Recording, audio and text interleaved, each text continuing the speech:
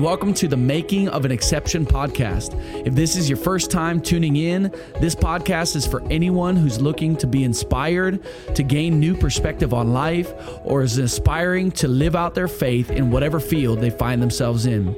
Each week, we'll be interviewing influencers and creatives who are exceptions to the rule. The fact that they've gone through what they've gone through, walked through the challenges and pain that they have, and have been gifted the way they've been gifted is what makes them an exception. Our goal is that you'd hear this story today and you'd be inspired and challenged to be an exception in the making.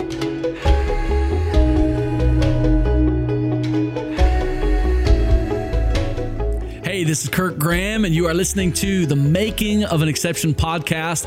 And today is a special episode because we've got our very own producer interviewing Tyssul Patel. What's up, Tyssul? Hey, how you doing? Dude, this is why we made the podcast. For Just to interview you me? specifically. Tyssul is one of my best friends, and I've known you the last 10 years, basically. And we've kind of grown up together in ministry. Not grown up together in life, but just in doing ministry together. And over the last 10 years, Tyssul is a graphic designer, motion graphic artist. You can do photography and videography. You're a musician. We were just joking. Well, not you, but I was joking with somebody else saying, you are a master of all trades. So the saying, I wouldn't say that, but yeah, no, totally. But I would, and sure. 99% of people that know you would also say that you somehow are one of the most talented people we've ever met. And so, yeah, it's extremely nice. And I've known your story and a little bit of your upbringing and who you are. And I think honestly, I was kind of joking, but seriously, when we decided to do this podcast, and initially when it was in my heart, I thought about your story right away. That people know your talent and know who you are and all that you've done, but they don't know your story. And you're not the self-promoter type that's like, hey, you need to hear my stories and my stuff and all this. And so now this is the venue where I get to ask you all the questions, and maybe one day you'll interview me. I'm really hoping so. But until then, this podcast to hear your story and who you are. So let's start there. Thanks for being here. And I have to be here. You have to be here. Otherwise the podcast would not exist. A little behind the scenes. I'm actually producing this episode. So as we speak, I'm like looking at the levels and looking at the camera, making sure everything's good. But it's all good. It's kind of meta. See, you're hyper talented, man. You're a podcast producer. But yeah, I'd love for you to share just in better detail who you are today, what you're doing, what you're pursuing. You just stepped into freelance and owning your own company, which is awesome.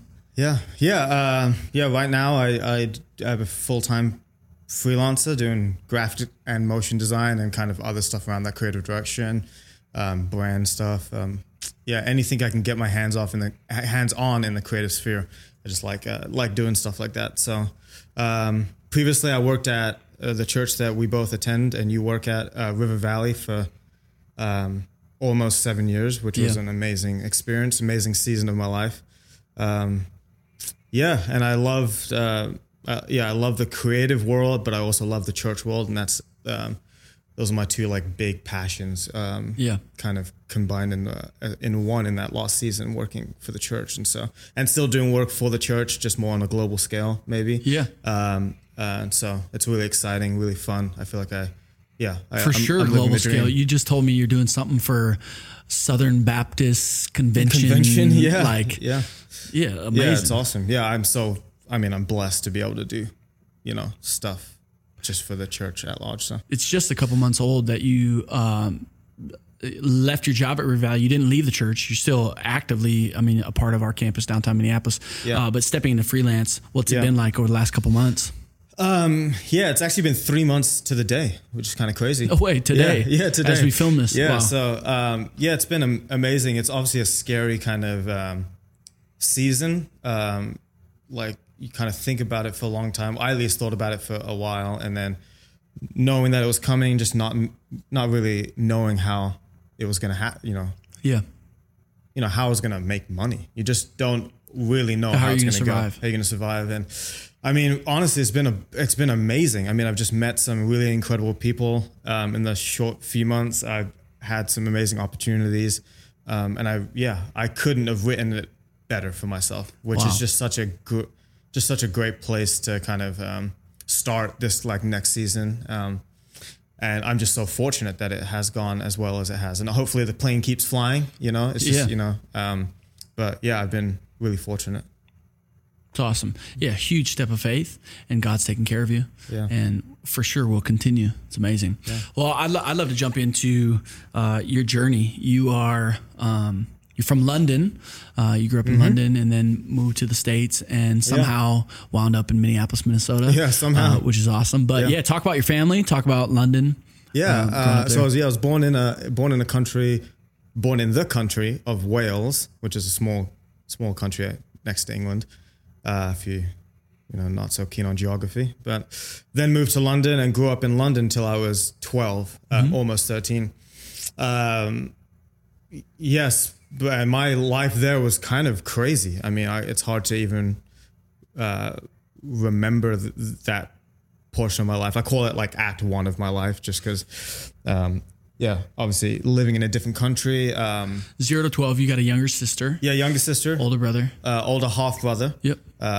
So my sister 2 years younger than me. I have a half brother who is 7 years older than me. But yeah, grew up in London, and part of my kind of story there, or the journey there, is that at the age of 8, my parents got divorced.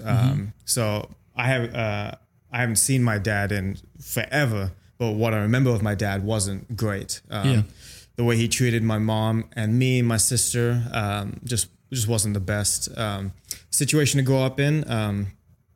I mean, almost like stereotypical, like kind of deadbeat, father figure. And so that was a really hard situation. My first 8 years kind of living in that environment, in a very angry, tense, fear-inducing environment, where, me, my sister, and my mom were just subject to a lot of just, horrible stuff. And how much older is your half brother than you? Than me? I think I remember this correctly because I forget all the time, but I think he's 7 or 8 years older than me. So quite a bit. Yeah, and older. He never really grew up with me. So he lived separate from me. So even in those first 8 years. Yeah, I only saw him. I saw him very early as an infant, but very rarely did I see him. And so the family that you're talking about now, dad, mom, and you and your younger sister, you're essentially the oldest in that setting. Yeah, and for the most part, I was the oldest in my kind of, barring my older brother who was, just in a different kind of sphere of life. Oldest in. Do you remember? I mean, you have vague memories, but do you remember what it was like being 5, 6, 7? And living in London. I have a few memories of my like 5, 6, 7, 8. Like before my parents split up, I have a few memories, and not a ton. And I maybe it's just because, like I don't know when your memory fully develops, but I also like kind of think that like I purposely repressed a lot of those memories just because they were so negative, and some of them, but some of the memories I do have are not all positive. Most of them are pretty negative memories. My parents got divorced when I was 8. The story goes, it's an insane story, so I'll take a few seconds here to talk about it. Is that on my sister's 6th birthday, because I was 8. Yeah, my sister's 6th birthday. Her name's Anisha, by the way. Yeah, she's so cool. She's for sure listening to this. Oh yeah, for sure. Yeah, I just saw her a couple weeks ago, and I was actually shocked at how deep of a Southern accent she has. Yeah, she lives in Birmingham, Alabama. Yes. So it's pretty. Yeah, that's the deep South there. Crazy. So, but on my sister's 6th birthday, my mom had obviously made the decision to leave my father, and so on my 6th birthday, my mom tells my father that she's going to take me and my sister to the park. My dad is gonna take a shower, and so my mom's like, okay, well, you're gonna take a shower. We're gonna go to the park. Like, we didn't do anything for my sister's birthday. Like, that was what we were gonna do. It was like, it was later in the evening, maybe 4, 5, 6. And so yeah, just remember, okay, we're gonna go to the park, and the park's right down the street, not too far. So we leave the house, and my mom goes outside the house and picks up 2 garbage bags of I don't know what. But they're big and they're pretty full. And they're not trash for sure. Yeah. Picks up 2 garbage bags and gives one to me, and we just start walking. Like, I didn't even question it. Just like, oh, I've got to hold this garbage bag for some reason, you know. To the park. But we're going to the park. I'm fixated on the fact that we're going to a park. I'm pretty pumped about it. And it's my sister's birthday, so whatever. So your sister was 6. Yeah. And you were... I'm 8. Yeah, you're 8. Yeah. And so, yeah, we start walking. And at the end of the road, my grandfather, who I haven't seen in actually a while, and my grandparents, both of them actually, pull up in a car. And my mom just tells me to get in. Me and my sister to get in. We get in and we just drive. And I don't know what's going on. But we just drive to my grandparents' place, in a place I haven't been to probably in 5 years. My mom would know all the dates, but the details. But in a handful of years, I haven't been there just for some weird reasons that I won't get into right now. Yeah. But yeah, so since you were 4 years old, something like that. Yeah. So, and that's essentially that was essentially the last time I saw my dad without supervision. Was that thing. We literally just ran away. My mom with 2 garbage bags, we just left. And the garbage bags are everything you guys own? Yeah. No, not really, just clothes. So I don't have, it's kind of crazy. I don't really have photos from that period of my life. A lot of toys or stuff. That whole part of my life is almost, and that's probably the reason why I don't have a lot of memories from that, because I just don't have things to remind me of that time. But yeah, I don't have, still to this day, don't have photos of my father or of things that we did together. Yeah. So yeah, my mom just literally ran away with me and my sister, and that was stayed at your grandparents' house. Yeah, and we lived there for a number of years. Lived in just one of the bedrooms. Me, my sister, and my mom shared. All three of you shared a room. Yeah, a room essentially, like a 10 by 10 room. They slept in the bed, and I slept on the floor. My mom got a job at the airport, Heathrow Airport, which is a big airport. My grandparents lived just a couple miles away from there, and that was just a crazy situation, And obviously, as an 8-year-old, you're not really fully processing anything, but obviously, it's kind of crazy that I just, no longer am seeing my dad, and. At what point did you when was the first time you talked about what was happening? Like, you're 8 years old. Is it like a few hours later? It's like, hey, there's like a sit down meeting, or is it like weeks later? Like, hey, you're not going to see your dad anymore. I honestly don't remember, but knowing my family, it wasn't a sit down meeting of any sort. It was more of just like in passing, just kind of like letting us know what's happening. Yeah. Probably talked about it in the car. Again, I don't have much recollection about it, but, I would assume we talked about, they told me what was happening in the car, But essentially, as a young kid, you're almost having to process this on your own. Yeah, and on the spot. And you got to think about this is happening in the middle of July. We literally moved 2 hours away on a dime, So all my friends I never see again. Yep. And I'm 8 years old, so it's not like I have lifelong friends or anything. But it's just kind of crazy. It's like. Yeah. Oh yeah, I just never see these people ever again. Yeah. I don't see my dad other than every other weekend under supervised, situations, stuff like that, through custody battles.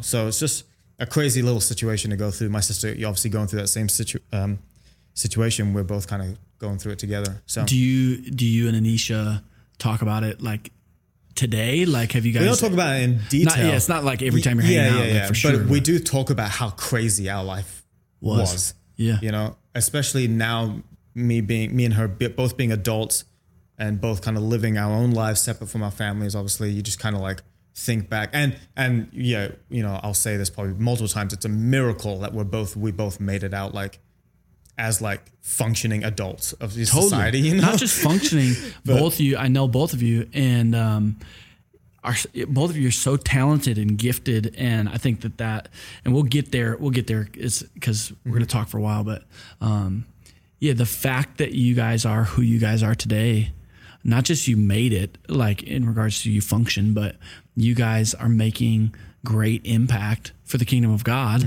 and so encouraging for so many people. It's insane. Literally, as we brainstorm the title of this podcast, The Making of an Exception, right now we're talking about your story, and you are the exception to the rule that I thought about, that I was thinking about. It's like the fact that Tyssul is who he is.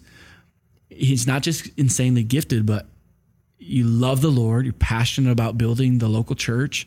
You want to see lost people found. And your sister too. The fact, like, you guys are exceptions to rule. It's insane. You know, it's amazing. So anyways, we'll get there. You're awfully nice. we'll get there. Yeah. But yeah, that's what I was thinking about in naming this podcast, is your story. So you've got 4 years left in London. So you're 8. Yeah. You got 4 years left. What are those 4 years like? Yeah, we kind of live with my grandparents for a while, then we get our own place, and just trying to like adjust. My mom is spending most of the time working and figuring out custody stuff. Like, she obviously wants to like win full custody of me and my sister. So she's spending time doing that. And then my mom's just trying to make it, you know, obviously all of a sudden being a single mother, in London, not a cheap city to kind of get around. And so, that was, I mean, I really enjoyed that kind of portion of my life in London, because living with my grandparents was great, and getting to know my brother again, not even again, I guess for the first time. Because that's like when so my brother lived with my grandparents pretty much his whole time, whole life growing up. And his story is crazy in terms of his father. Like, he never met his father, or he's maybe met him a couple times. You guys have the same mom. With the same mom, but his father essentially left as soon as my mom was pregnant. Like crazy thing. My mom was pregnant in college, dropped out of college to raise pregnant with you. No, with my brother, with my older pregnant brother. With you. I got it. Yeah, and so that's even a crazy situation that before I even, you know, me and my sister even enter the world, my mom's dealing with like that, you know. So, my mom's the real hero. Yeah, for sure. She's just gone through so much in her life. And she won custody. And she won custody, and essentially like her dream, and I think just wanting to provide a better life for me and my sister and start fresh, was to move to America, and more specifically like move to like Disney World, because that's just like where British people move, I guess. Really?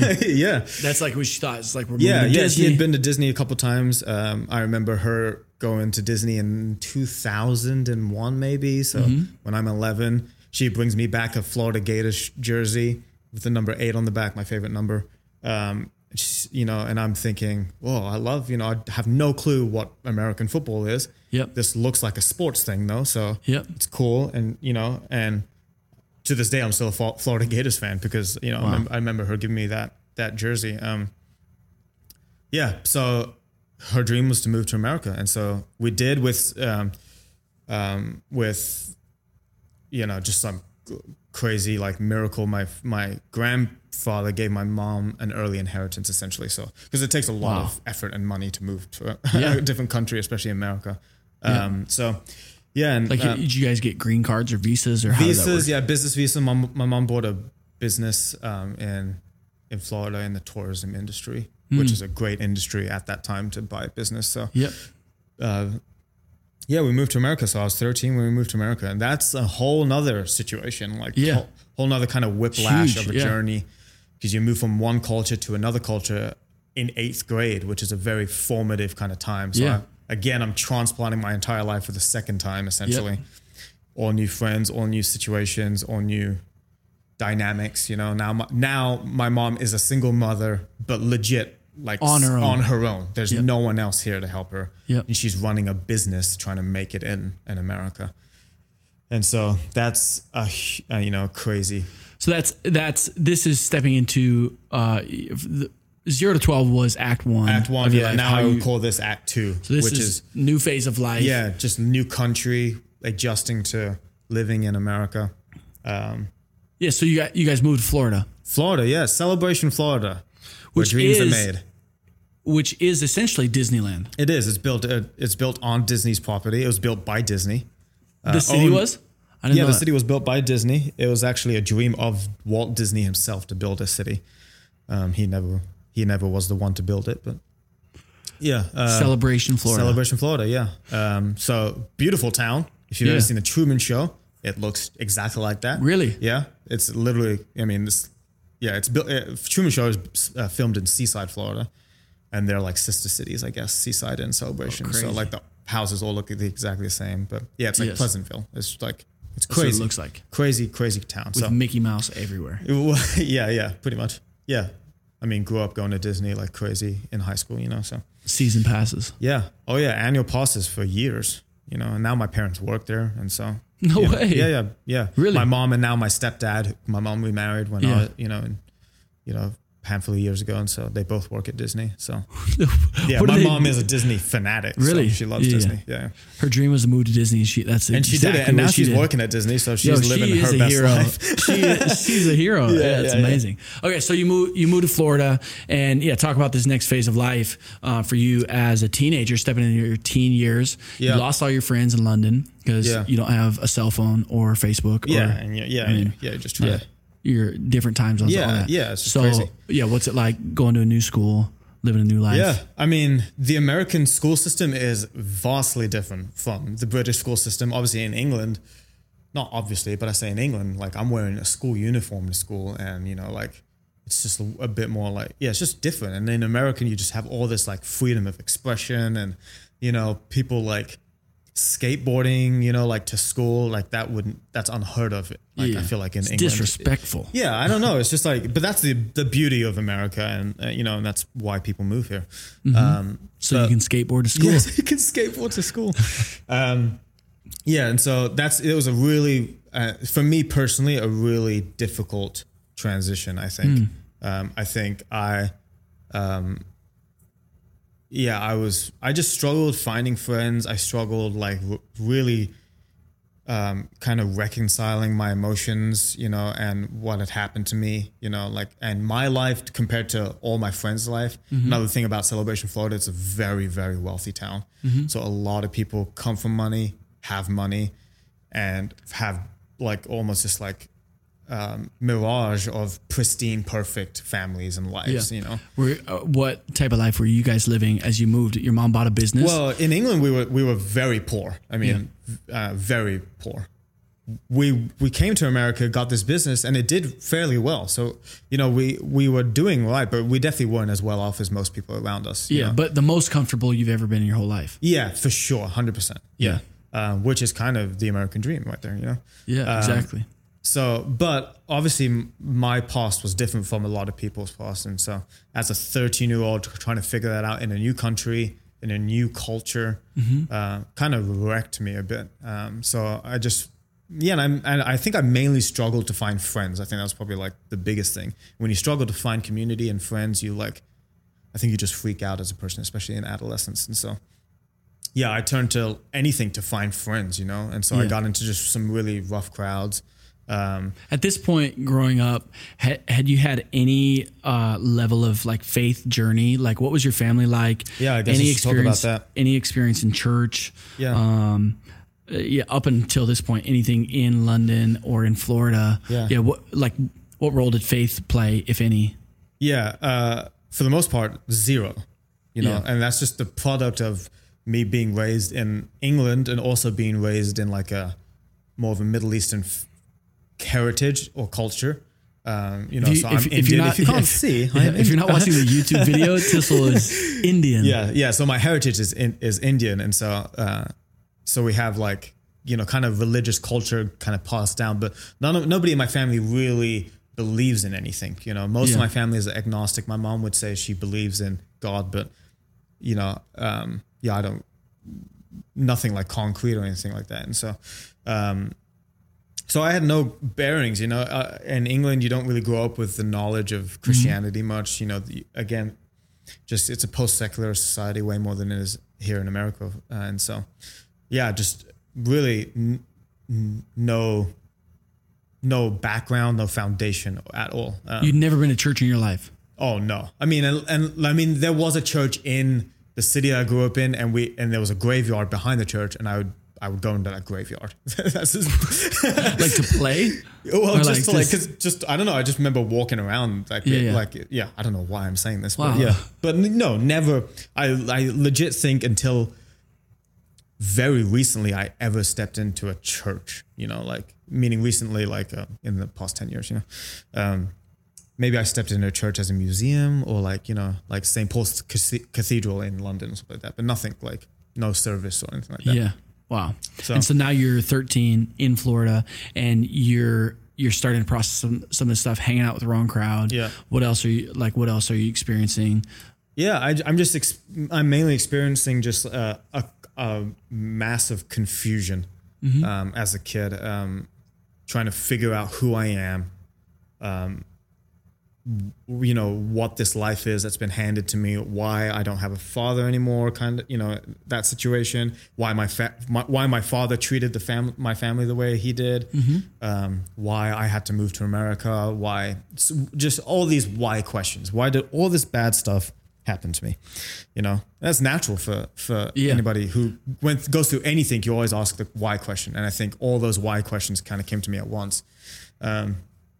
And I didn't have good answers because no one taught me answers, So I got really angry. I was an angry kid.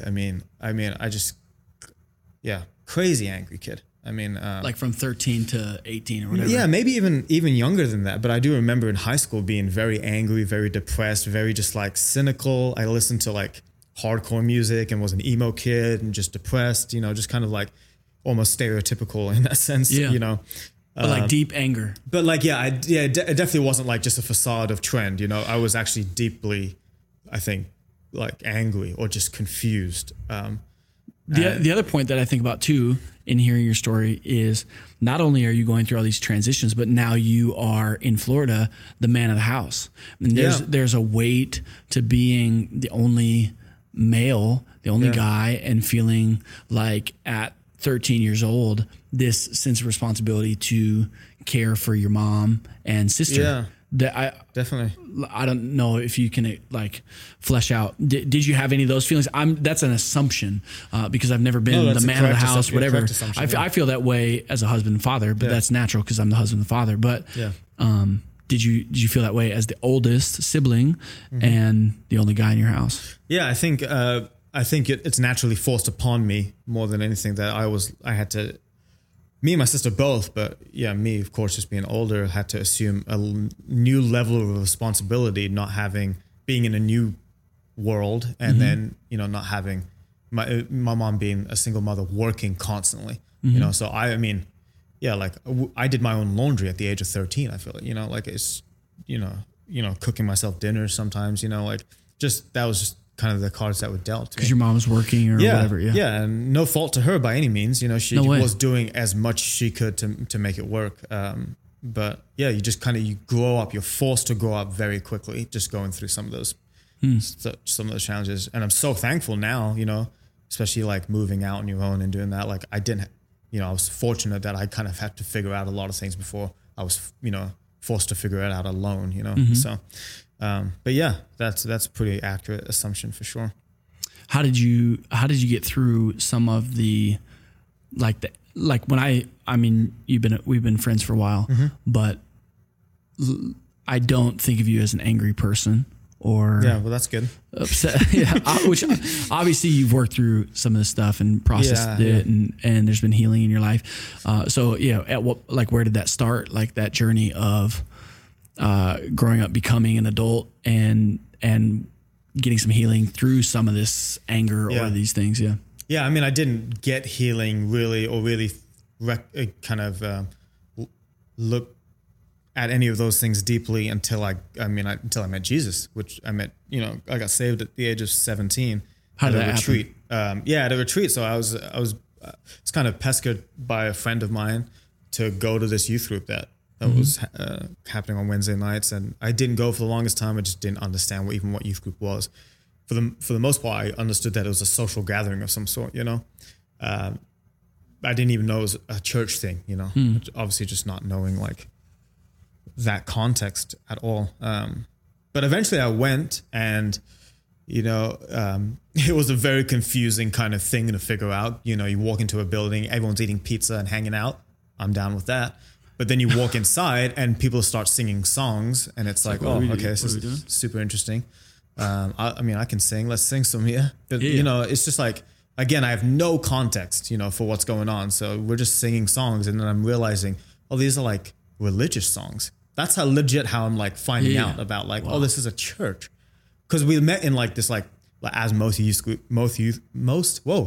having some take your time. As most youth groups, you know, as today are not meeting in like traditional churches, like a steeple, you know, they're just meeting in like warehouses or high schools. Or so you're at a youth retreat, and you just think it's like young people hanging out. No, I'm talking about, this is the youth group that I was attending every Wednesday just because my friends were there before. This is before the retreat. It probably wasn't 9 months or something of attending youth group before this retreat, you know. And I really didn't make a decision to follow Christ at any of those Wednesday nights, you know, because I just more was confused, and then I just shut it off, you know. I was like, I'm confused by this, so I'm just going to ignore this part, but I like the community and the free food that's coming along with it. Totally. You know, I like, you know, just the people and pizza. Yeah. And people, and the one thing that was really kind of impressive on my spirit, I guess at the time, was that the people at this place were different than the people I was hanging out with, you know. Like in what ways? Well, they just were not doing the things that I was doing, maybe on the weekends, or, you know, like, you know, they weren't like angry. They weren't, you know, I know they were just nicer, you know. There obviously there's youth leaders there, and they seem like great people. It's like older people that are valuing you. Valuing you. Calling something better out of people. Mm-hmm.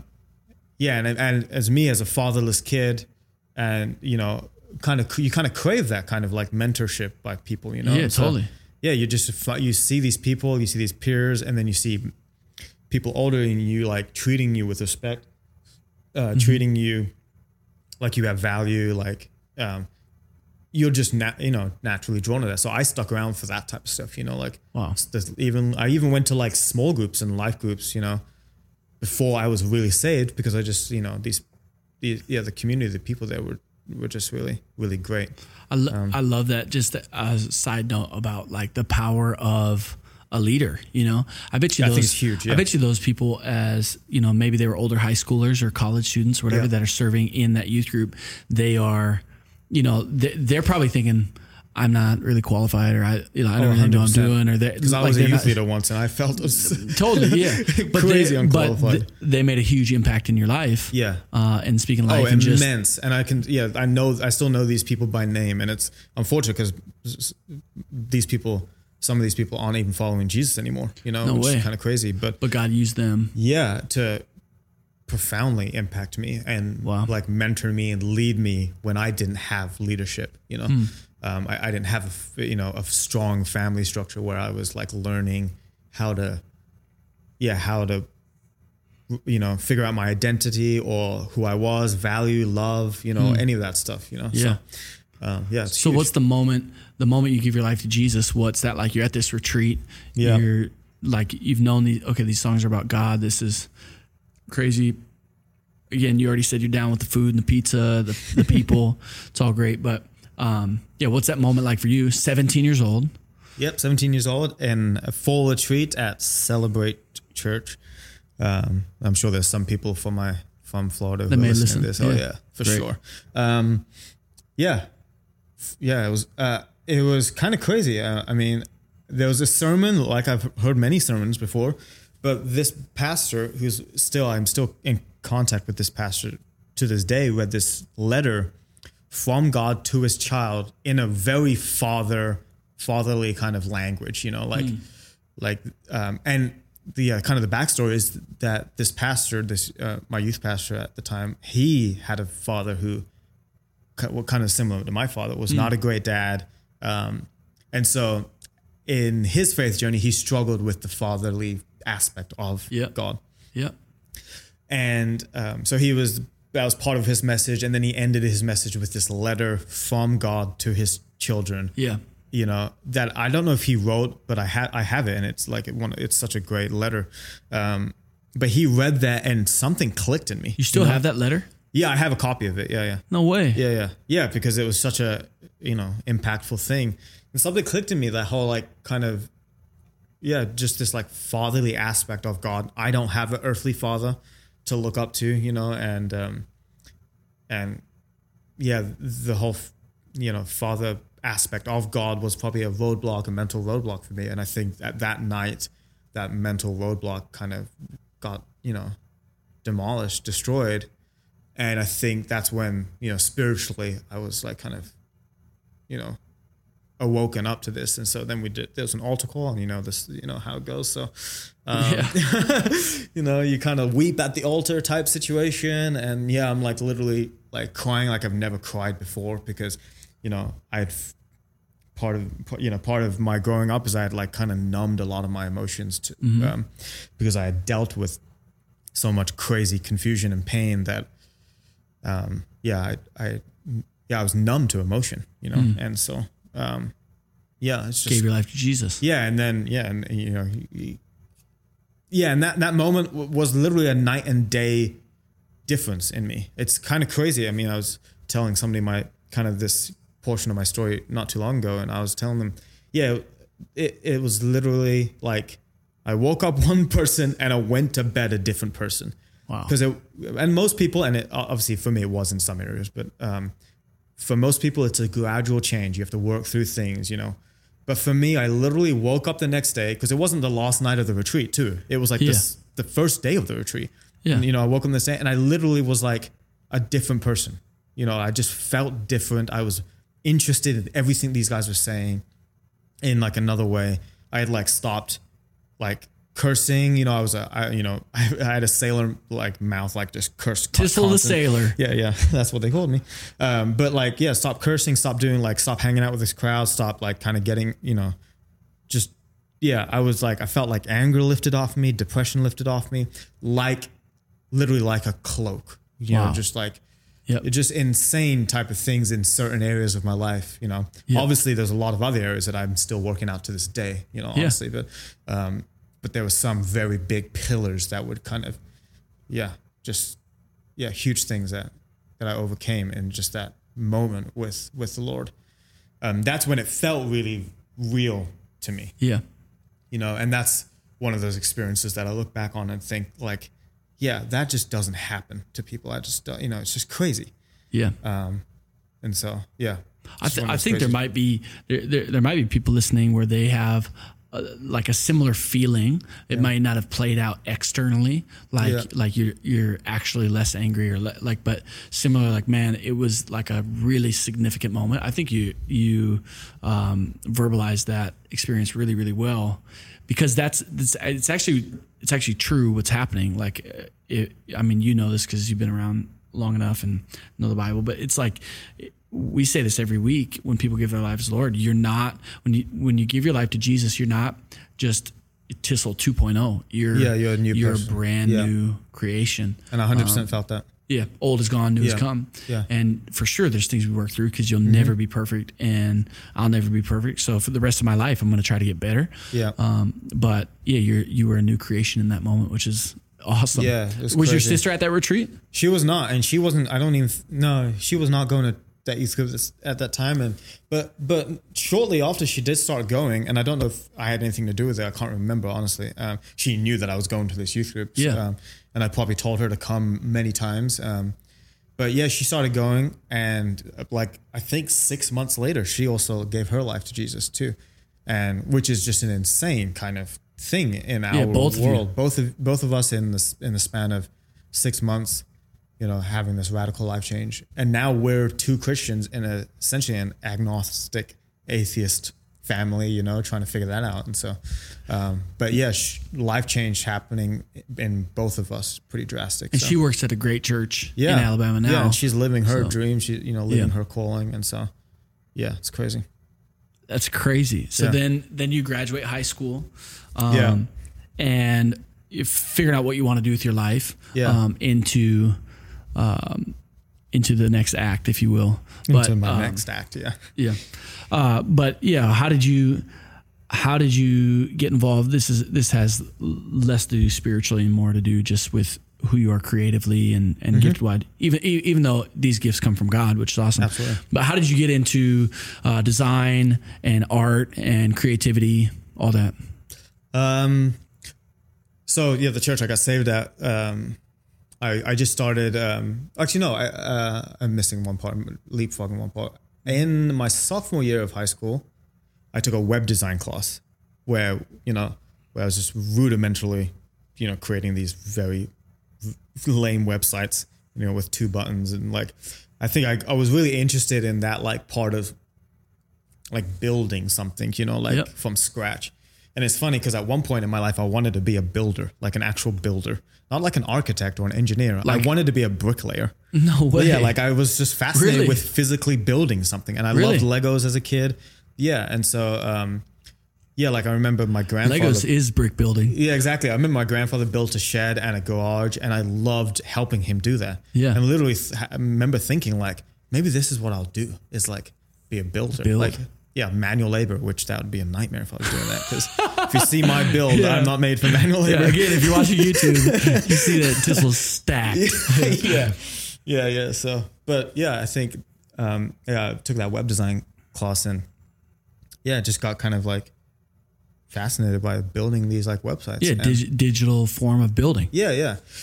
And which so, you made the making of Exception. The exceptionpodcast.co website. Go check it out. Yeah. Super intense website. Hundreds of hours. Simplest website ever. And then my mom bought me a MacBook for Christmas, I think in 2007. How old were you? I think I was 17. Or maybe, I think it was definitely 17. Yep.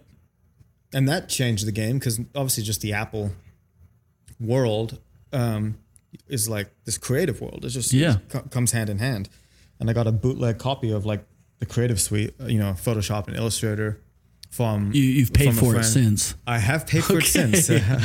Legally, we have to say that now.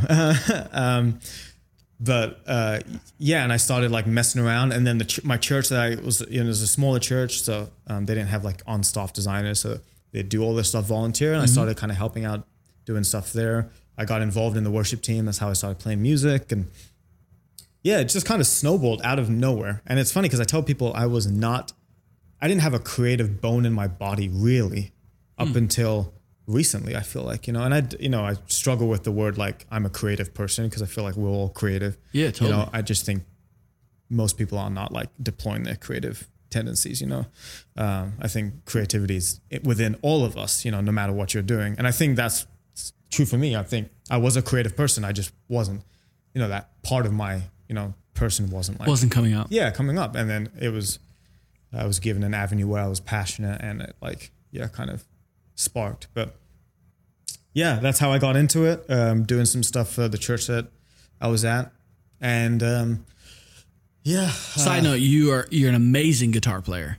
So it's not like you dabble, but the cool thing, again, I keep jumping out of this interview to just talk about the podcast. Yeah. But as we started this podcast, it was like we want to find people that are really gifted at what they do, have a powerful story of what God's done in their life, but then are passionate about the local church, And I think local church is relative to how, I think there's different views of how people are doing community and what they would call church. I have a clear view. Obviously, I'm a pastor at a church. So, but the thing that I love about you is, not only are you so gifted in so many areas, not only do you have a powerful story, but you are passionate about the local church. The thing that I kind of joke about it every once in a while, but it's literally not a joke, is you've, over the last 2.5 years of our campus, River Valley, Minneapolis downtown, you've made more Sundays than I have, which is insane. I don't know if that's the case anymore. But. I'm the campus pastor. It's just amazing. And you've done most of those Sundays playing guitar as a volunteer. And I've loved crazy. It. Yeah. I mean, I love the church. I mean, you know that, and I'm not afraid of saying that. That I 100% believe that the church is, the greatest place to find community, to find health, to find freedom. Because because that's where I found it all, that was the community that I found, so much life and freedom and healing through the people and through the body of Christ, and so I think, I never want to downplay, that part. So. Yeah. So how did you choose specifically graphics? I think motion is also up there as far as like what is Tyssul's thing. Motion graphics would be way up there as well. How did you get specifically into that? Because I think you could have gone the music route. You could have gone a bunch of different routes, but you have become a designer specifically. You're dabbling with church stuff. But what's been your journey since then? Yeah, I kind of fell into it, honestly. Again, I never really thought of myself as a creative person. Never really wanted to ever be a designer or anything. I wanted to be, honestly, in high school, the goal was to become a teacher, social studies teacher specifically, because my social studies teachers in high school were amazing. Still remember them by name today. Like they impacted me so much. Those are some of those people who I felt like were mentors or heroes when I needed heroes, Yeah. And so I wanted to be a social studies teacher because I saw that modeled so well, and I hated every other subject in school. Social studies was the only things that really interested me. But part of my issue is that I did horribly in high school because of just distractions with life, and part of it just not school not being my avenue, I think, really, and just the way I learned, I never tested well, got horrible SAT scores and ACT scores. And, and I it was so confusing because I thought I was smart, honestly, I was I would test so poorly, but I was I'm not dumb, I know I'm testing like somebody who is but I'm no, I feel like I'm pretty smart, but I just think school wasn't my avenue. And so I graduated high school with a 2.1 GPA, which is horrible. No. Yeah. And I really want to find my report card from high school because I'm sure if my mom's listening to this, she'll mail me in immediately. Yeah. She's like, I have 14 copies. Yeah. But I graduated with I think it was 2.4 weighted or something like that because I did take some honors classes or something like that. But it was horrible. All the while, my sister's a straight A student, just killing it at life. So that was great for me. So I couldn't really pursuing college was hard, because no school would take me, And so post-graduation, I was thinking, I want to be a social studies teacher, but I can't get into college. All my friends are going to college now, and I'm really having a crisis of life because obviously, a lot of people find their identity in which school they go to. That's a big part of growing up, a big part of becoming an adult, is the college portion of your life. And I was essentially not going to have that, I did end up going to community college. I took a year off and then went to community college. But that was horrible because I failed all my classes that first semester, that one and only semester actually. Failed all my classes because I just I hated school. Just, even when I was a bit more applied and I knew this was this is your shot. Yeah, it's my shot. I hated it. And part of it is I had to drive to this place, 40 minutes, 4 times a week, something. And that was, but I would drive. This is something funny. I always tell people I would drive to class. I had a 10 a.m. class or something like that, which is the latest class in the world, by the way. Yeah, most people are doing 8 a.m. classes, but no, I picked a 10 a.m. slot. But still, I drove to this school and would park my car and then whip my chair back in my car and go to sleep and just not go to that class. I did that probably 50% of those classes. No. Yeah, that period. Why did you even drive English there? Beats me. That is a good question. But obviously I drove because I wanted to show my mom that, my mom wasn't going to let me just sleep at home. Yeah, home, so she thought I was going to this classes 100%. Oh, no. Yeah. So that's just me being a rebellious kid and just, whatever. You're not breaking this news to her now on this podcast. I am. No, she knows. No, she knows because she saw my grades, I failed, essentially. I think I got a D in one class maybe. But so, then I was like, okay, I'm not going to do this. This is not working out. My mom's clearly not going to keep paying for me to go to college. And so, I kind of it all came to a head where I was figuring out like, okay, what am I going to do? I'm now 19 going on 20, staying with my parents with nothing going for me. Yeah. Except I'm kind of doing this design stuff for my church on the side. And it's like, I'm kind of loving it. Yeah. I'm not realizing how much I am really enjoying it, but I do spend a lot of my free time doing it. So I'm like, okay, so what if I just like went all in? And that's essentially what I did for 9 months. I went all in on teaching myself design, and actually more than design, but motion design. Yeah. I locked myself in my room and morning till night would teach myself motion design, animation. So motion and animation, for those that don't know, are essentially just moving graphics. Yeah. It's graphics that are moving. Like every business has motion graphics video explaining what their business does, which you've made a million of them. Yeah. Every like sermon series bumper video in a church, motion graphics. Yeah, that's why I was doing a lot of that stuff, honestly, for the church, but it's just like learning. And I had another friend who was doing it really well kind of not even alongside of me, but he was doing it. And I like looked up to him and how well he was doing it. Like, I want to be like him. And so, it's just, that kind of season was kind of like a new awakening of like, figuring out what I was going to do. And so, and then, at the end of that 9 months, part of my kind of like finding what I was going to do was when I figured out design was a thing, and then maybe even designing in the church context, because that's all I kind of knew at that point. I was like, maybe I should be like a designer at a church.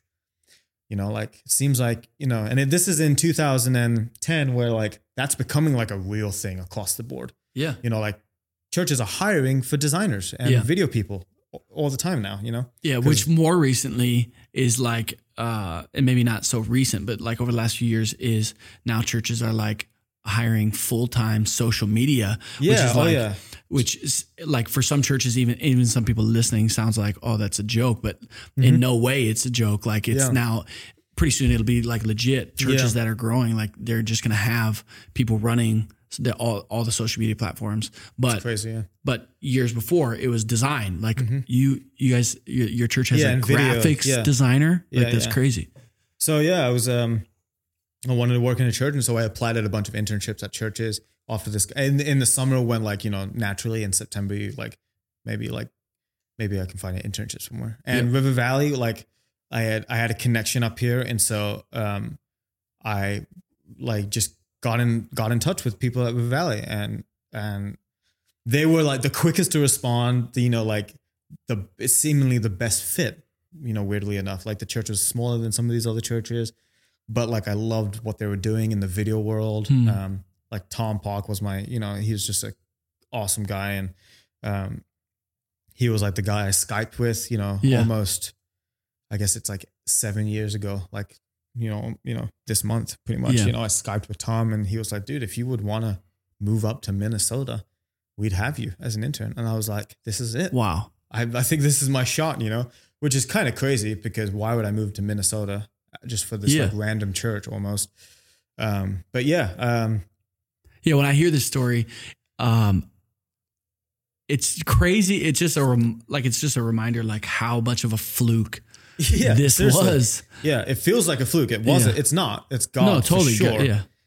Just orchestrating every detail, to the nth degree almost, but it does feel like a fluke. Even when I say it out loud, it all sounds insane coming out of my mouth, that I would leave my family, all I know in Orlando, to go intern at a church 1,000 miles away in Minnesota, a state I've never even seen a photo of. I feel like, you just, and my family, is so confused because I'm going to chase a church internship out of all things, like, I dropped out of college to do this. This is the thing. So it's just like, just such a crazy thing. So.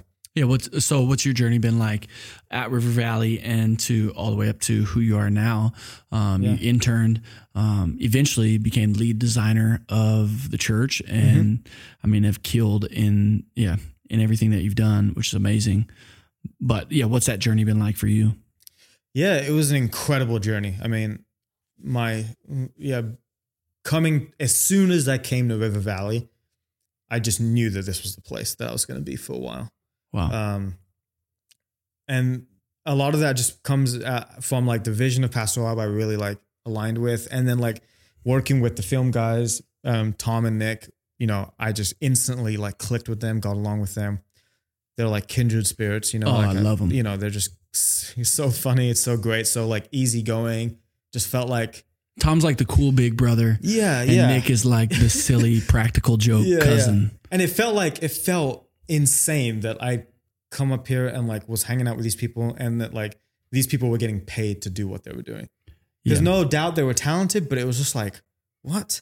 How's like we're just real? having way too much fun and this is way too like cool and like that it just like was so crazy. But like it was amazing. And you know, we moved up here at a similar time.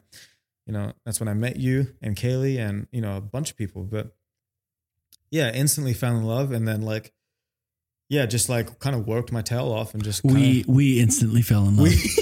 I instantly the moment I laid eyes on Kirk, I knew we were gonna be best friends. It's awesome. And so you fell in love with the church, fell in love with Minnesota. Minneapolis. I love this city. It's just like it felt like the city I was supposed to be at. Like I hated Orlando, to be honest. You know, just did not like Orlando, and I didn't know that at the time, but in retrospect, I'm like Orlando. I didn't like that place at all. Yeah. You know, Disney's great, but outside of it just wasn't too fun. But I love Minneapolis. You know, it just feels like this, like the kind of city that I like thrive in. And so, I mean, I was on staff at River Valley, and I tell people this all the time, and I don't say it lightly, that I loved every minute of it. It was just amazing, and I felt like I was living a dream that I like, you know, never even dreamed I had. You know, I was just like working for a church, doing design and motion graphics for a fun place. You know, it just was, it just was remarkable that like it was happening, you know. And I still, even to this day, even though I'm not on staff at River Valley, I still kind of feel that way. Still feel like I'm living in like a weird honeymoon phase of like, how did this all happen? And how am I still doing what I get to do with the people I get to do at a church, you know, not working there full time, but, you know, just in the community, in the faith community that I am. It's like crazy. It's like, and I just, I can't, you know, from where I was 10 years ago, you know, almost, you know, just a little over 10 years ago, it's just crazy. It's just, crazy to think about. So how old are you now? 27. Had to think about this. 27. 27. Getting old now. Yeah, 27. And it was 10 years ago that you gave your life to Jesus. Yep. And all that God's done. I guess even since you were born, but like your story and journey is crazy. And now you're stepping into the newest phase of your dream, which you know, you're doing it because God put it on your heart to own your own business and to kind of be the creative director and leader over a lot of different projects you get to do. And you've done it. We talked about it a little bit earlier, but what's it been like just stepping out? I mean, God's taking care of you, obviously, as he has your entire life. It's great. And I'm careful to,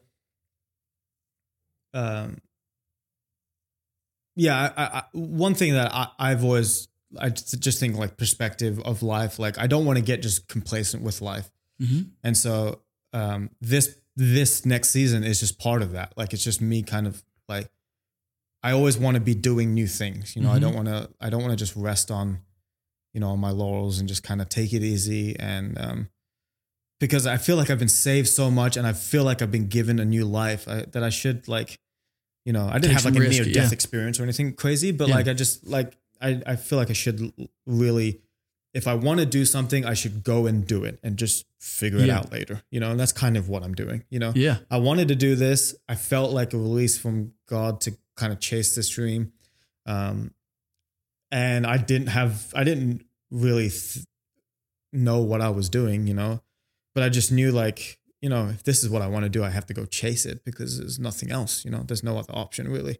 In my mind, you know, and so, but it's been great. I mean, I've really enjoyed the challenges that's come with it. And also just the new opportunities, new people I've met. It's a totally new season, totally different season. And I'm just excited to, it's still new, but Yeah. And I love, just to make this point too, is that you were somebody that was working in the church, passionate about the church, and you stepped out of that, but you're planting within River Valley. You're still as planted as you were and love the church as you were. And I'm not saying that that's always, I mean, God may call you to move from the apps, all that, but just because you don't work at a church doesn't mean that you don't love the local church and don't feel planted. I mean, you're at church every Sunday. I've almost felt a weird burden to dispel the myth that like, if you're not working at a church, that you're not useful to the church, you know? Yeah. You know, and I just feel like I should be more useful to the church now, you know, now that I'm not taking a paycheck from the church, you know, like, you know, it's like, I could be of more use, you know, I could give even more. I can, you know, like I can volunteer. I can, you know, help in different ways. You know, I didn't want to leave the church and then just be forgotten in the sea of, you know, whatever. And so, you know, I still wanted to make my mission and to be that like, no, I believe in the church wholeheartedly, and my mission still personally is to build the local church. That's you know, part of my personal mission. And you don't have to work at a church in the traditional sense. It doesn't matter who pays your paycheck. Yeah, for sure. There's plenty of people doing great things, you know, who don't, you know, specifically work for the church. So what are the things you're thinking about for your future? And obviously stepping out freelance, building your own company. What are your hopes for that over the next few years? Yeah, I don't know, to be honest, because it's so new that I spent so much time focusing on the transition and just starting this season that I didn't really think about long term, like, whoa, what do I want to do in like 2 years? Now I am kind of thinking about that, like, okay, how will it scale? How will this like actually flesh out in my life? And honestly, I'm just figuring a lot of that stuff out. But I'm a person who really just loves the journey and the game of it all. Figure it out. And so, I'm a head down, work like hard, just daily type of person. Then I am like, I have this vision for my life in 20 years. So the simple answer is I don't fully know. I just know that this is what I'm doing right now, and it could all like change in 6 months, because that's how quickly my life has changed in the past, you know? Like I've literally moved countries within 3 months notice, you know? I mean, you moved 2 hours away on a dime. I moved up to Minnesota on 6 weeks notice, you know, like I've made crazy, and some of it not my own decision. Should we just say goodbye after this podcast, just in case? Just in case. So I love you. I feel hesitant to ever map out my life, because God has, you know, he has plans, you know, and so I'm just going to focus on what I have in my hand today and maybe tomorrow, but not too worried about the long term, which maybe it's reckless, but whatever. No, I think it's faith. Yeah. God's going to work it out. I'll take that. Take faith. Yeah. It's trusting that God's going to he's work gonna it take out. care For of it sure all. He has a plan. And I mean, my guess is just like he always has, like he's going to take care of you, and that it's going to be better than you expected. You know, I think. 100%. I mean, again, I've said this a couple of times, but it's unbelievable how well my life has gone this past. Obviously, I have hardships and struggles, just like anybody else does. But in perspective, in context, it's nothing compared to like the life I was living. You know, and so it's like, I'm up for the ride. Yeah, you know, so much to be grateful for. Yeah, I'm just grateful for every day that I just get to, you know, do what I'm doing and, you know, live the life among the people I live. And so I have, very little to complain about in the grand scheme of things. Be the best. As we wrap up, no, you are. As we wrap up this, man, and your story is incredible. I'll say some nice things about you in a second, but 2 questions. You've already said enough. 2 questions. Is what's your favorite book of all time? It's funny you asked that, because I've had quite a while to think about this, being the producer of this podcast. And it's funny because the 2 books I was going to say, 2 other people have already said it. Can't do it. So I can't do it. That's you could. Yeah, it's in the contract that I signed. So no. So one book that really did change my life, and the reason why I was hesitant to say this book is because it's not spiritual, and I wanted to be spiritual. Sure, but whatever. So what's the book, bro? This book is called Linchpin by Seth Godin. Yeah. So the story about this book, I'll try and keep this brief because I feel like I've been yapping on for a long time. But no, it's great. When I dropped out of college and was lost, really not knowing what to do, for some reason, I came across this book, A Linchpin by Seth Godin, and I read it, and I don't read, I didn't read. Now I read a bit more, but I didn't read at that time of life. But I read it, and it changed my perspective on just the world in terms of like value of a person to like, you know, how to get like a job, you know, the role of like education, you know, in this new world that we live in the 2018 world. Well, back then it was 2011 or whatever. You know, it really did change my life. It gave me hope that like, oh, I don't need to go to college to be like a successful contributing adult.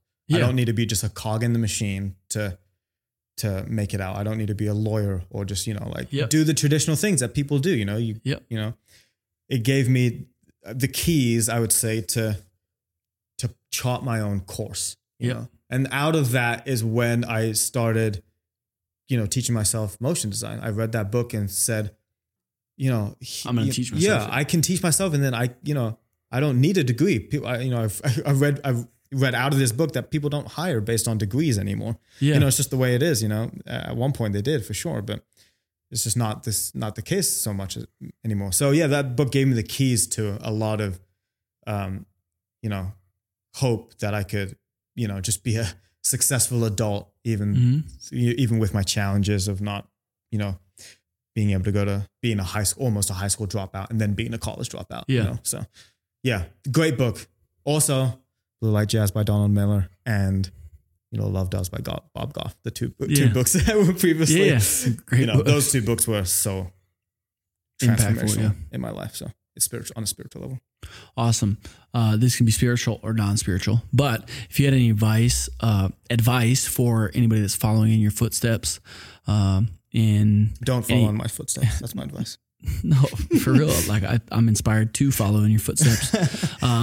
But yeah, whether that's a young designer or young, I mean, literally young dude living in London and having a tough family life, you know, like, what would be your piece of advice or encouragement to them?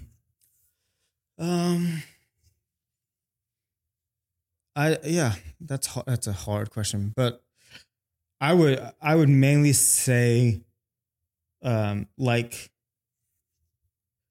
the one thing that I've learned to do, and that's probably helped me out the most, is to not pay too much attention to what people are doing around you. In a sense that, like, I think it's easy to focus on what everyone else is doing and how, you know, their successes, what they're doing well and who they are as a person, even like, oh, this person is an amazing, you know, friend or an amazing guitarist or, you know, a way better designer.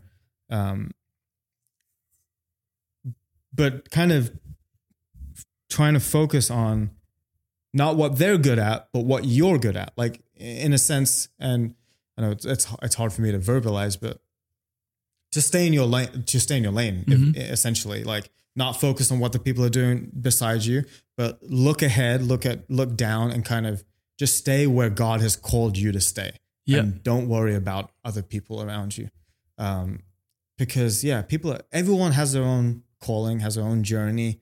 And the beautiful thing about you as an individual is that you have your calling and your journey. And that was a really hard thing for me to figure out as a kid and growing up. Is like, I would always ask, like, why am I living my body? This is very meta, but like, why am I looking out my eyes? Why couldn't I be looking out somebody else's eyes? Like, why am I not the soul behind that person who's killing it at life? You know, who's just amazing, like, good looking, you know, like crushing it, like straight A student. Like, why was I almost, like, in the negative sense, like, cursed to be in this body, to live this life, to be in this family, to be in this, you know, environment or context? I would always think about that growing up because it just was always so, just like confused about life.